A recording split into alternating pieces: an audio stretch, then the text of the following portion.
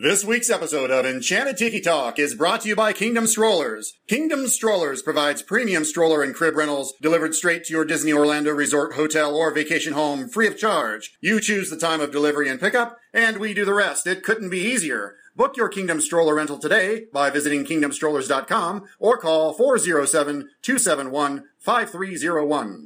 Vahidi Mekyoni Mana, ladies and gentlemen, no flashbulbs, please. Our performers are temperamental and easily upset. Thank you for your cooperation. Oh, look at all the people. My goodness, you're all staring at us. We better start the show rolling. Wait. We forgot to wake up the Glee Club.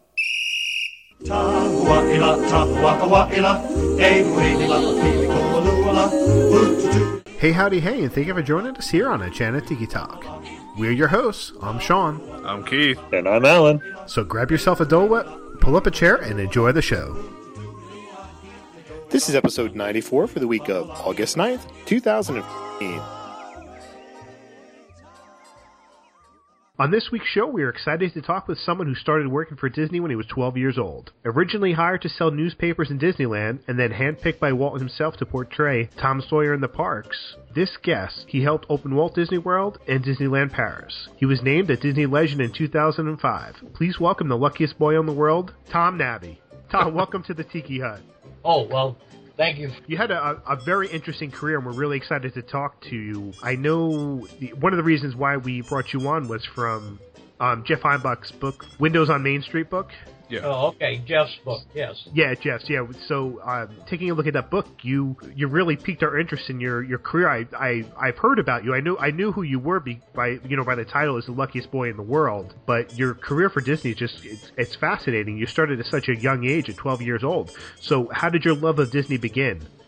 Well, I was born in Santa Barbara, California, and then we relocated to Los Angeles. I was there through basically halfway through the 6th grade, and had a paper route.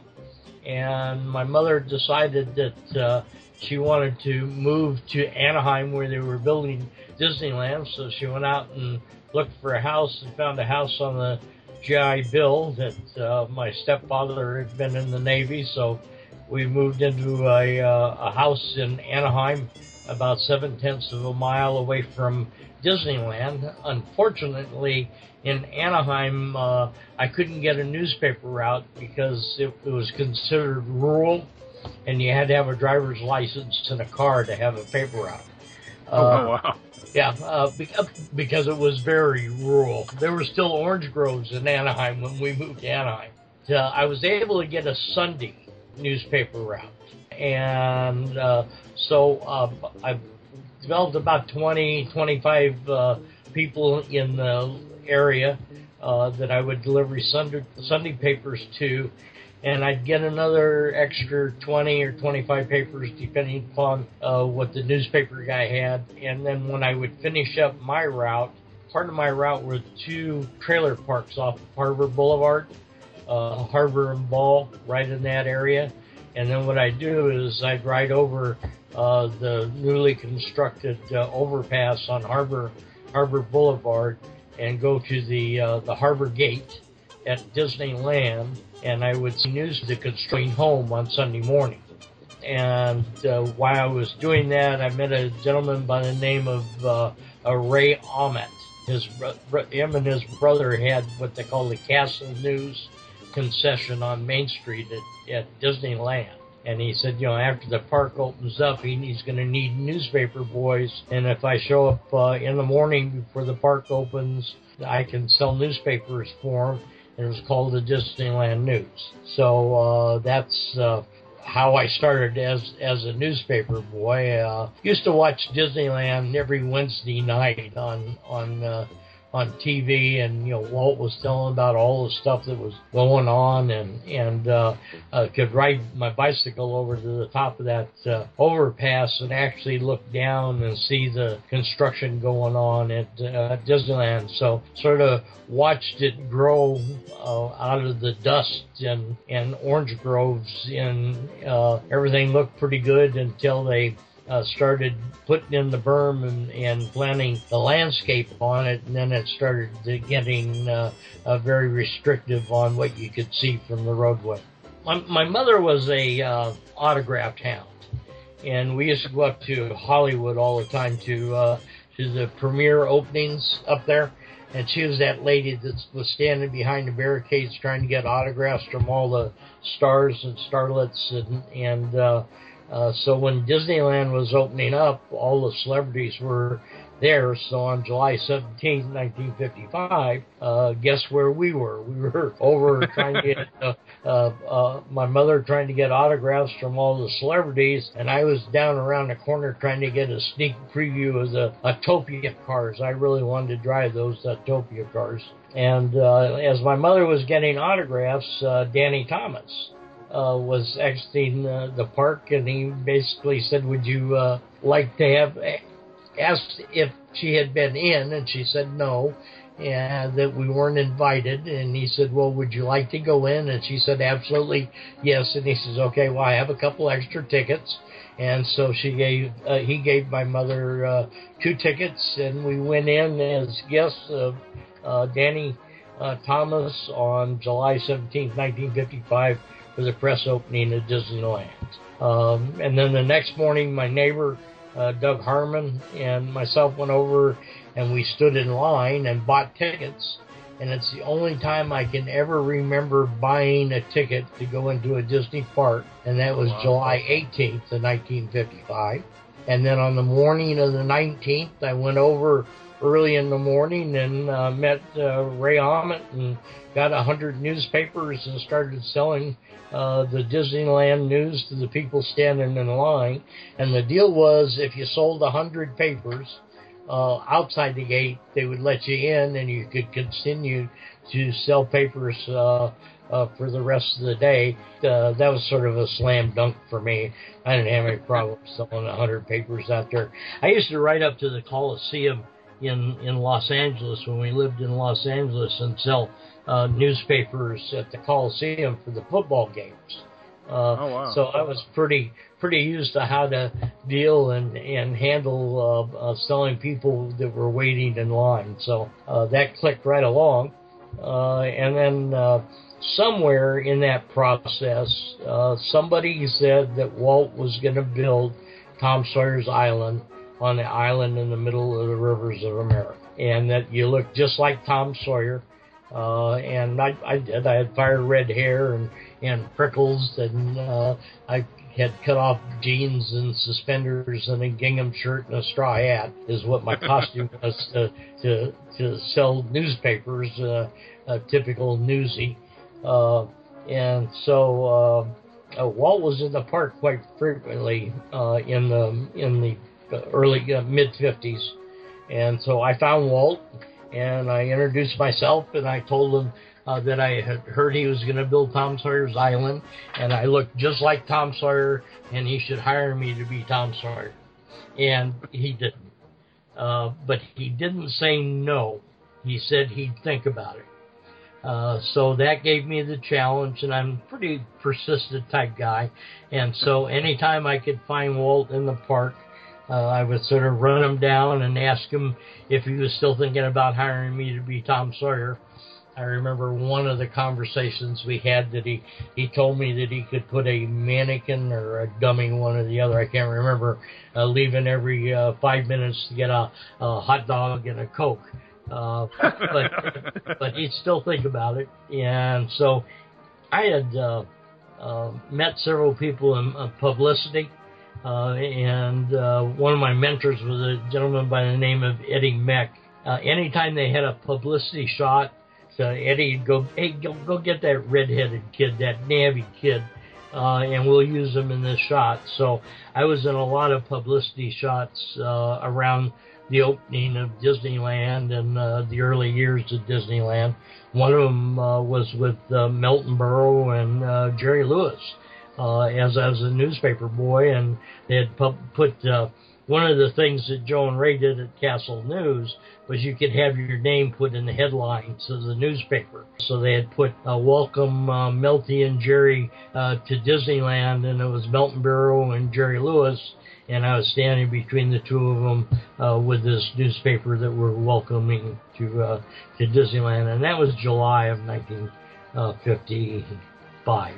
So, in turn, went on.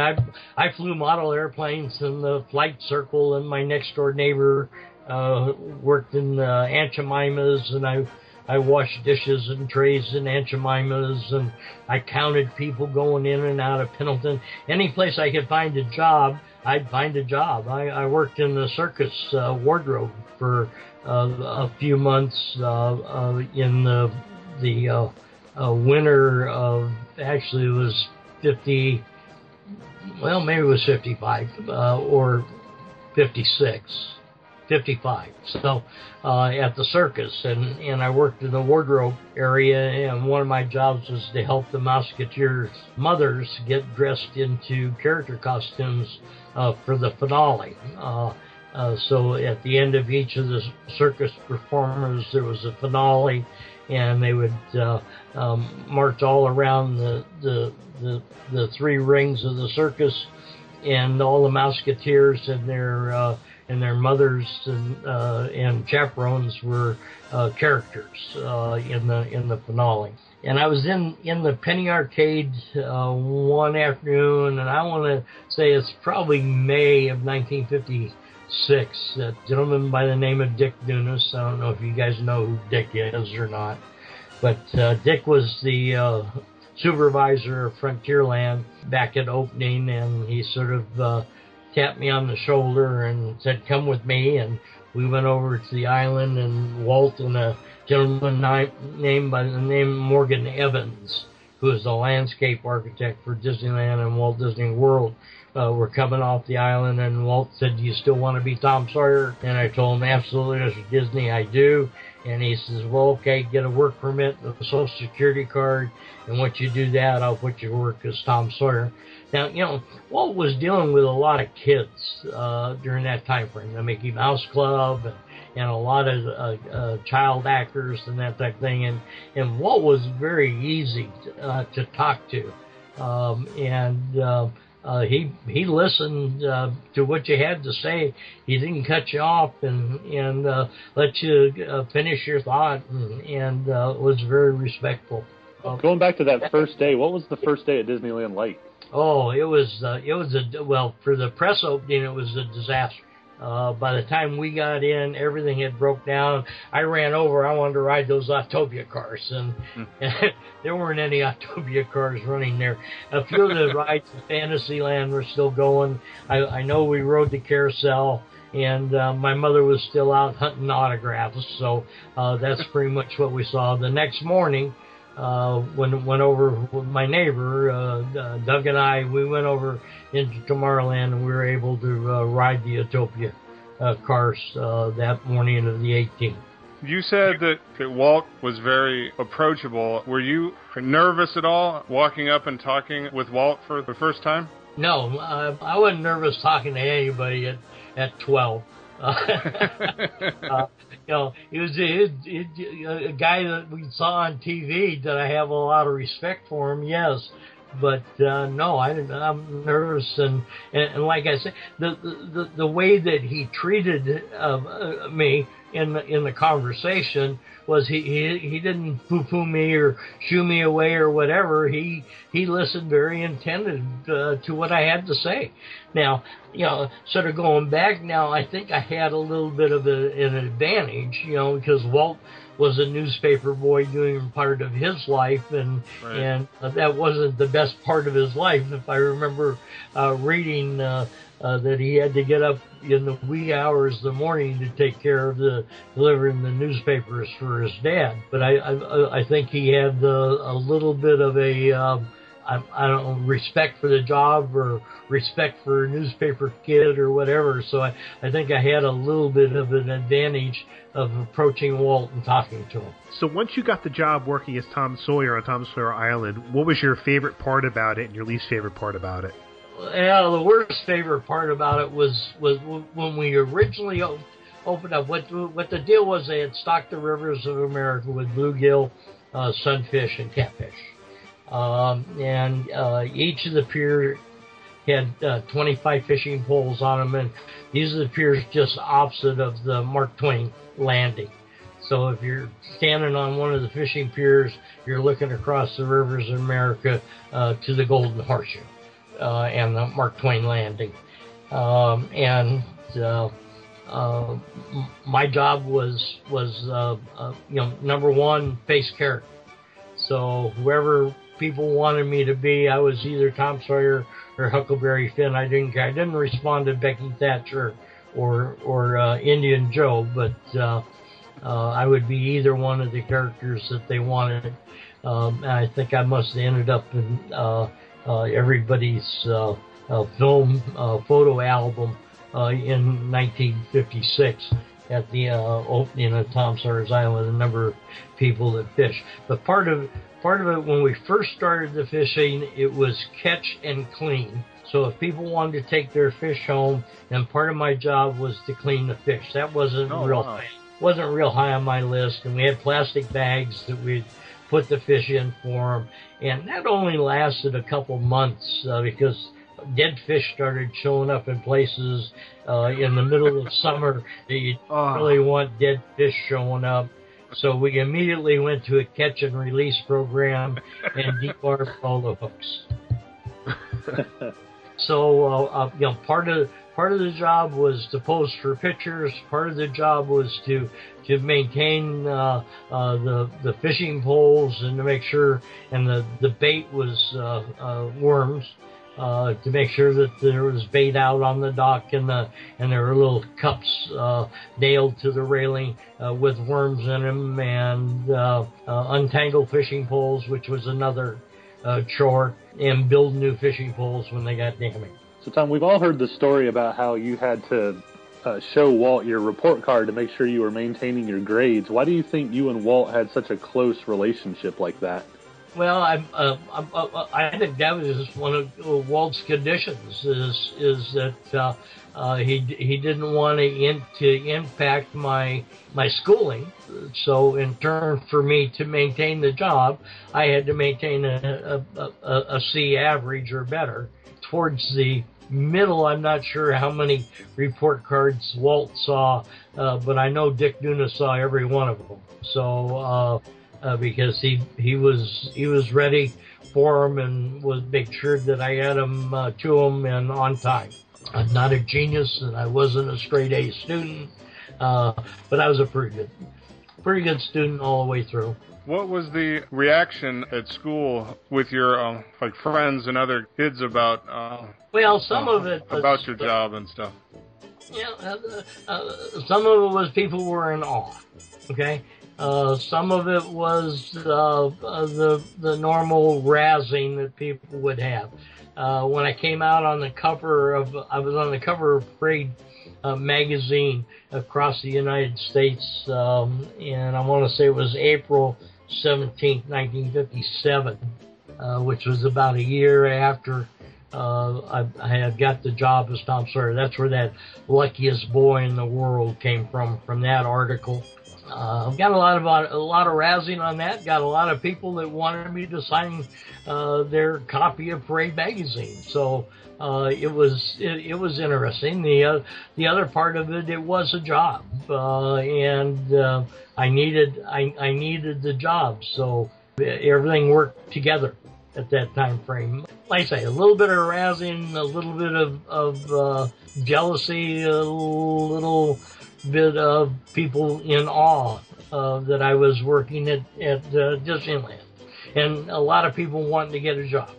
Do you still have a copy of Parade magazine with you on the cover? Yes. Is it framed, or you just have it in a box? I still have a full article, and then I have a lot of all the newspapers sent in copies to Publicity. And Eddie Mack gave me a whole bunch of them that were all stapled together from all the various newspapers around the country and Orange County and LA in specific. So usually the cover of the magazine and then cut up a copy of the internal part of it. If you go to my website, which is if you Google Walt Hired Me, it'll take you to my website, and I believe there's a photo of a copy of that cover on it. So speaking of Walt, how do you feel that he influenced you in your life? Just from the challenge, he was in the park quite frequently in the 50s. He'd come in or stay overnight in his apartment and be into the park before it was open to the guests. He would talk to the construction people and the custodial people, and he'd visit with them. Part of our job was if he got totally inundated with autograph hounds, that we would help him to find a backstage exit, so he could get some relief from that. But he came over, I remember one time, and it had to have been 57 in that time frame, and we walked the island, and he was getting ready to shut it down for a total rehab. And he asked, what did the island really need? And one of my inputs was a tree house and an escape tunnel from Fort Wilderness, and they ended up getting put in during the rehab. Now, Castle Rock, Merry-Go-Round Rock, Teeter-Totter Rock, and all that other stuff that got put in, no, that wasn't my input, but the tree house and the escape tunnel was. So, Tom, was it difficult when you decided to leave Disneyland and enlist in the Marines? Was that a difficult decision? Not really, because Uncle Sam had already given me an invite. If I wasn't going into the Marines, I was going into the Army. So I had sort of made a mental note to myself that if I was going to go to Vietnam, I wanted to be the best trained, and I felt the Marine Corps offered that over the Army. So that's why I went in and enlisted in the Marine Corps. Now, unbeknownst to me, that was a very good decision because by enlisting in the Marine Corps, and I enlisted for a 3-year hitch, that it gave me the ability to be qualified for all schooling, the same as if somebody had signed up for a 4-year hitch, and I had no reserve time that I had to perform after I got out of the Marine Corps. And so I joined the Marine Corps during the height of the Vietnam War, and I'm no more than 82 miles from home, which was unusual during that time frame. I ended up had orders to Da Nang just before we were to ship out to Da Nang. Actually, it was St. Patrick's Day, I want to say 66. Drunk hit me head on and put me in the hospital for 5 months. And after that, I had lost a kneecap in the process, and ended up getting mustered out of the Marine Corps on a medical discharge. You did open Disney World as well as Paris. What were those two experiences like? Disney World was after I had got out of the Marine Corps, came back to Disneyland, got put back on, and had dreams of grandeur of being an electronical engineer. Went back to school on the GI Bill at the Cal State Fullerton, and clicked along there for a little bit, and then sort of realized that I wasn't really going to be a great electronical engineer, and they started interviewing people to go to Florida. And so went through that interview process and ended up getting promoted into management. I was going to be the opening supervisor for the monorail system for Walt Disney World. Now, at Disneyland, I'd worked every ride and attraction at Disneyland with the exception of the steam trains and monorail, because those were run by Retlaw. And once I ended up getting promoted and started to train to go to Florida, I was able to work the steam trains and monorail. because the folks that ran them and were going to train me, so I needed to learn both those attractions. Had never been east of Phoenix, so it's sort of we were going to pack up and move across the country. Didn't really have anybody in Florida we knew other than other people that were being relocated there to open Walt Disney World. But we developed pretty much a camaraderie, folks together about once a month or every 6 weeks or so. I get together with the other two supervisors that opened up the transportation system, and we have lunch along with Billy Hosher, who was back at Disneyland at opening, and Bill Sullivan, who was also at Disneyland at opening. So Steve Baker, Ted Kellogg, Sully, Hosher, and myself get together for a lunch and sort of reminisce and bring everybody up to speed on what's going on. Now, Walt Disney World was a real challenge, and I was working for Pete Crimmings, who was the ops manager for transportation, and so he was responsible for the parking lot, golf car care center, the Stoll Port, which was a short takeoff and landing field, the monorail, and watercraft. So all those things came under Pete's umbrella, and he was the ops manager, and the area manager for that was Jerry Van Dyke. I had the monorail, Steve Baker had the parking lot, and Ted Kellogg had watercraft. We pretty much opened up the park. Paris was a little different story. Nowhere near the involvement in Paris that we that had in Walt Disney World. My biggest involvement was actually for Epcot. Went through the opening of World, but in turn, Epcot was a real challenge, and enjoyed that immensely. But it was also minimum 16 to 20 hour days. So. Oh wow. Yeah. I thought I was going to be a pavilion coordinator, but my boss at that time frame wanted me to take care of all the warehousing for what we call OFI, owner furnished items. So anything that we either bought or were manufactured for show installation that was required storage prior to being installed on site went into a warehouse in Orlando Central Park, or if it was delivered directly to the pavilions, I had folks that would meet and greet and sign off and make sure that the items were in good condition at time of delivery. Since you saw Disneyland being built, and Disney World, Epcot, and Disneyland Paris, what were the differences in the construction of them? Meaning, in your eyes, with the advancements of technology, fascinating each time you saw it being built. Oh yeah. You just go through the operating technology now. Walt Disney World and Disneyland had pretty much evolved to more telephone technology.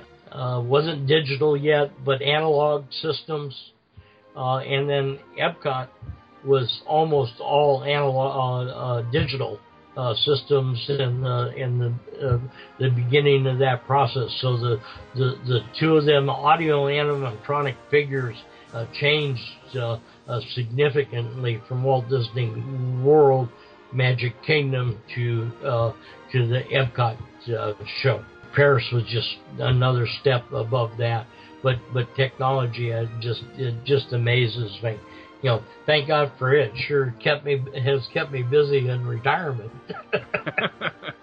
If it wasn't for Facebook and my email and playing the stock market, I would be bored. When you saw the window that they made for you for the first time, what was that feeling like? Oh, that was awesome. One of the things my boss at the time, his name was Greg Roos, had sort of asked me what would I really like to have for a retirement gift, and I told him I'd really like to have a window on Main Street if he could make that happen. I tried to get both parts, but that didn't happen. But he in turn made it happen at World, and actually didn't see the window until the day of the dedication on Main Street in 2003, and I want to say it was almost a month after I retired. Do you get a commemorative copy of that to hang in your house, like a smaller version, or what do you get to take home with you, or do you get nothing? They have a one that's probably 10% scale of the window that I have at home. It's sort of neat. My wife has it hanging on the wall here at the house. What would you say is the greatest thing about working for the Disney company? Oh, the people. Absolutely, absolutely the people. The thing that makes it so interesting all along the line is when today you can go get a degree or go to school for the College of Hospitality, a theme park entertainment, theme park design, but in the 50s we were learning every day.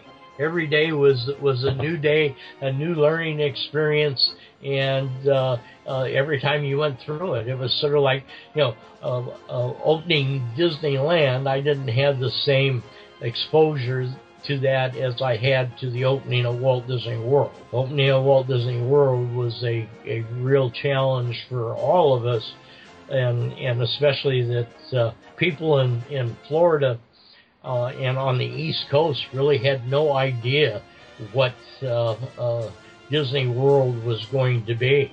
They thought it was going to be a all year round fair, and only 13%, if I remember rightly, of the demographics of the attendance to Disneyland came from east of the Mississippi. Now, a lot of people got exposure to Disney attractions at the New York World's Fair in 64 and 65, because that's a little bit of a test ground to see what the audience was like east of the Mississippi.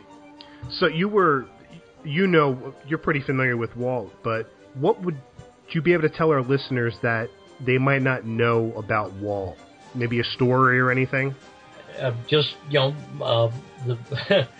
The fact that he hired me and would come over and visit on the island. I was 12 years old, so when I was dealing with Walt, 12 and 13, I had just turned 13 when I was hired as Tom Sawyer, and he would visit. The last time I remember seeing Walt was in the early 60s in the park. I remember one time he got totally inundated right out in front of the Golden Horseshoe with autograph hounds, and helped him backstage behind Oaks Tavern.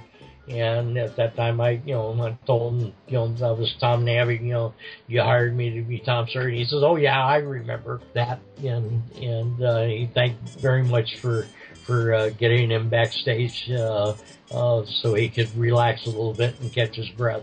You also met your wife at Disneyland, right? Yes, my wife. In '65, we took over at 64, 65. As the contracts on the lessees started running out, United Paramount Theaters (UPT) ran all the fast food concessions, at Disneyland, and we sort of took over that operation, and we went in, a lot of us went into training. So I went into food during that time frame, and I was the assistant supervisor of Oaks Tavern, which is right next to the Golden Horseshoe and by the malt shop in Frontierland. And my wife was the counter lead in there. Met her during that time frame. We didn't really do a whole lot after I left and was in the Marine Corps, back in the park visiting, and ran into Janice at that time frame, and we started dating, and we ended up getting married in June of 1968. June 22nd, 1968. And I got mustered out of the Marine Corps in July of 1968. Well, Tom, before we wrap it up, we have something that we do with every guest that comes on our show. We call it the Tiki Lightning Round. Kind of 5 quick questions about Walt Disney World or Disneyland, whichever you prefer, whichever one you're kind of more familiar with. When you go to a Disney park, what's your favorite snack? Favorite snack is a Mickey Mouse bar. Excellent. Yeah, that's a favorite of mine as well. Yeah, Disneyland, actually downtown Disney, like the beignets in the little French Quarter restaurant there that's in the downtown Disney portion, just a little ways away from the hotel. Usually get up early in the morning, go get the beignets, and take them back to the room. When we go out to Disneyland on every 5th anniversary. Have since we relocated to Florida, and got another one coming up in July. So we'll be out at Disneyland on July 17th, and my goal is always to be on Main Street on around 10 o'clock in the morning on the 17th of July to remember the first day coming into the park. Excellent. Are you talking about Ralph Brennan's Jazz Kitchen? Is that where you get the beignets? Is that what it's called? I think that's what it's called. The one in downtown Disney near the Grand Californian, right? Yes. Okay. Yeah, I think that's Ralph Brennan's. I've eaten there. They have really good beignets. Yes. What's your favorite attraction at the Disney park? Oh, Country Bear Jamboree. Yay. Country Bear. I love that one. Yeah, Keith loves the bears. Yeah, as long as, and I worked Frontierland twice, as one as the area supervisor in the early 70s, 72 to 73, and then came back as the manager from 76 or 79, and I could sit through Country Bear Jamboree and chuckle every time. I loved that show. That was my mom's favorite, or still is my mom's favorite. She loves that. Who's your favorite character? Eeyore. Eeyore. Yeah. You know, Eeyore would be happy. He feels like he gets no attention. I'm sure he'd be happy that you picked him. How about your... I had the opportunity on 2 training programs to be Eeyore, and I loved every minute of it. Wow. That's awesome. And how about your favorite Disney movie? It's a tough one, isn't it? Yeah, I'd have to go. I have to say the first Love Bug, because I fell in love with a Volkswagen, and I had to get a Volkswagen after watching the Love Bug. That's a good choice. And then the last question in the lightning round is, what's your favorite Disney park memory? One of the one that really stands out to me was when we hosted at Walt Disney World, when we hosted the International Chamber of Commerce for a special event after park closing, and during that performance, and the Florida Symphony was playing in front of the castle, and I believe it was Jimmy Carter was president at the time, and I was in Frontierland as the manager, and what we were planning on was to invite Jimmy to the Hall of Presidents to see his likeness and give him a bronze bust, but that didn't work out. And what happened is a gigantic rainstorm came in right at the end of the opening ceremonies, and it was supposed to be on Main Street. But what we did is we went and opened up all the shops on Main Street. They weren't scheduled to be open, and we just moved the party from out on Main Street into the shops on Main Street. But the next morning, and understand that these shops weren't staffed by anybody. Okay, so all these dignitaries from the world and that type of thing were in, and having hors d'oeuvres and cocktails and in the shops. The people that opened the shops the next morning found little notes of, "I like this so much. This is my address. Please send me a bill for this item." Or there was money in the cash register that I took these 2 items. Please ring them up. This is my credit card number. And it was just people turned a disastrous evening into a very festivous party on Main Street, and everybody enjoyed themselves. The cocktails will help with that, too. Well, yeah, I said cocktails, but I think it was just champagne. Oh, okay. Well, champagne helps, too. Yeah. Well, Tom, we really appreciate you coming on and joining us and taking time out of your night. It was a real pleasure for us to talk to you. Before we let you go, why don't you let our listeners know, where they can find you, if you're on social media, your internet, not internet, your website, things like that.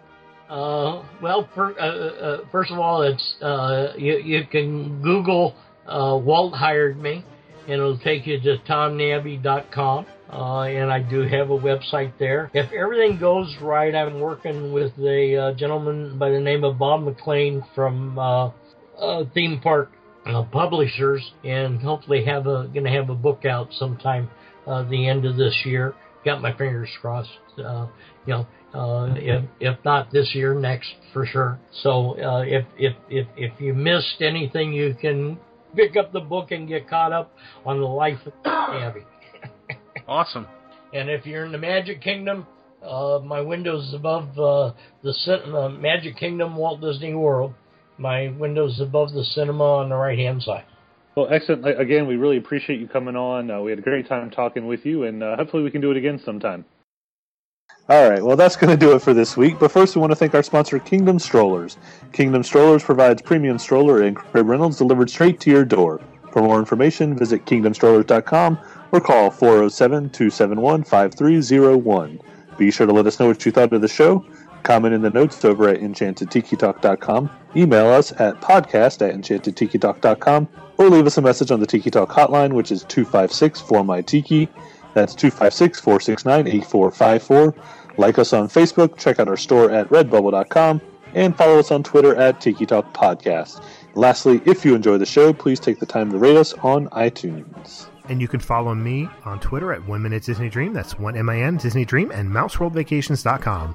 And you can find me on Facebook, Instagram, and Twitter at Dole Whip Daily. And you can follow me on Twitter and on Instagram. I'm at Norman Bates. That's NORMNB, the number 8, and the letter S. Thanks for listening this week. For Sean and Keith, I'm Alan, and this has been of Enchanted Tiki Talk. Aloha.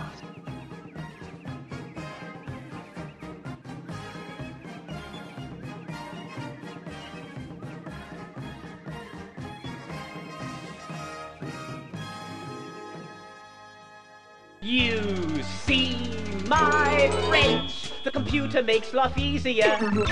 Saves me time and headaches too. He sorts things out, analyzes in a shake. My enormous problem, to him's a piece of cake. He's got a great big memory like an elephant. Utilizes knowledge without end. That's why I'm a router for me computer. Everybody needs a friend.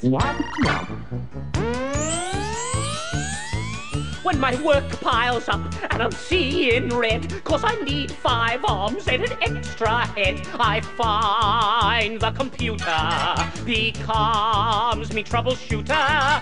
He keeps miles and miles of facts on file. My wish is his command.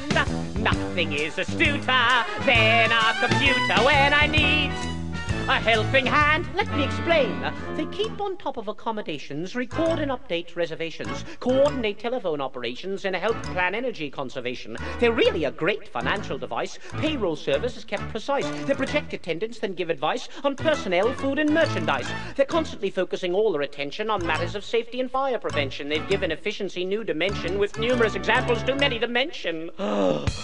And that's why I'm a router for me computer. Everybody needs a friend.